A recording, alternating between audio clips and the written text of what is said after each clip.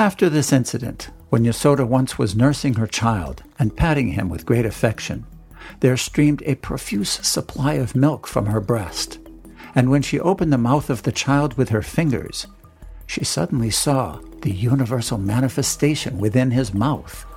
She saw within the mouth of Krishna the whole sky, including luminaries, stars in all directions, the sun, moon, fire, air, seas, islands, mountains, rivers, forests, and all other movable and immovable entities.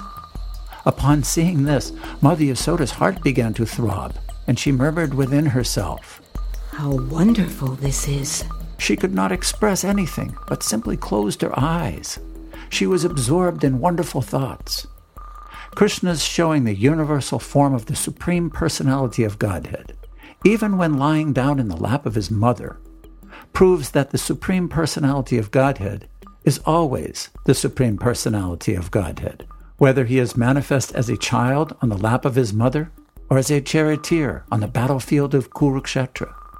The concoction of the impersonalist, that one can become God by meditation or by some artificial material activities, is herewith declared false.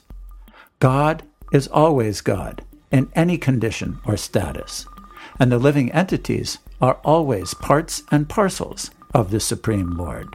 They can never be equal to the inconceivable supernatural power of the Supreme Personality of Godhead. Thus ends the Bhaktivedanta purport of the 7th chapter of Krishna, Salvation of Trinavarta.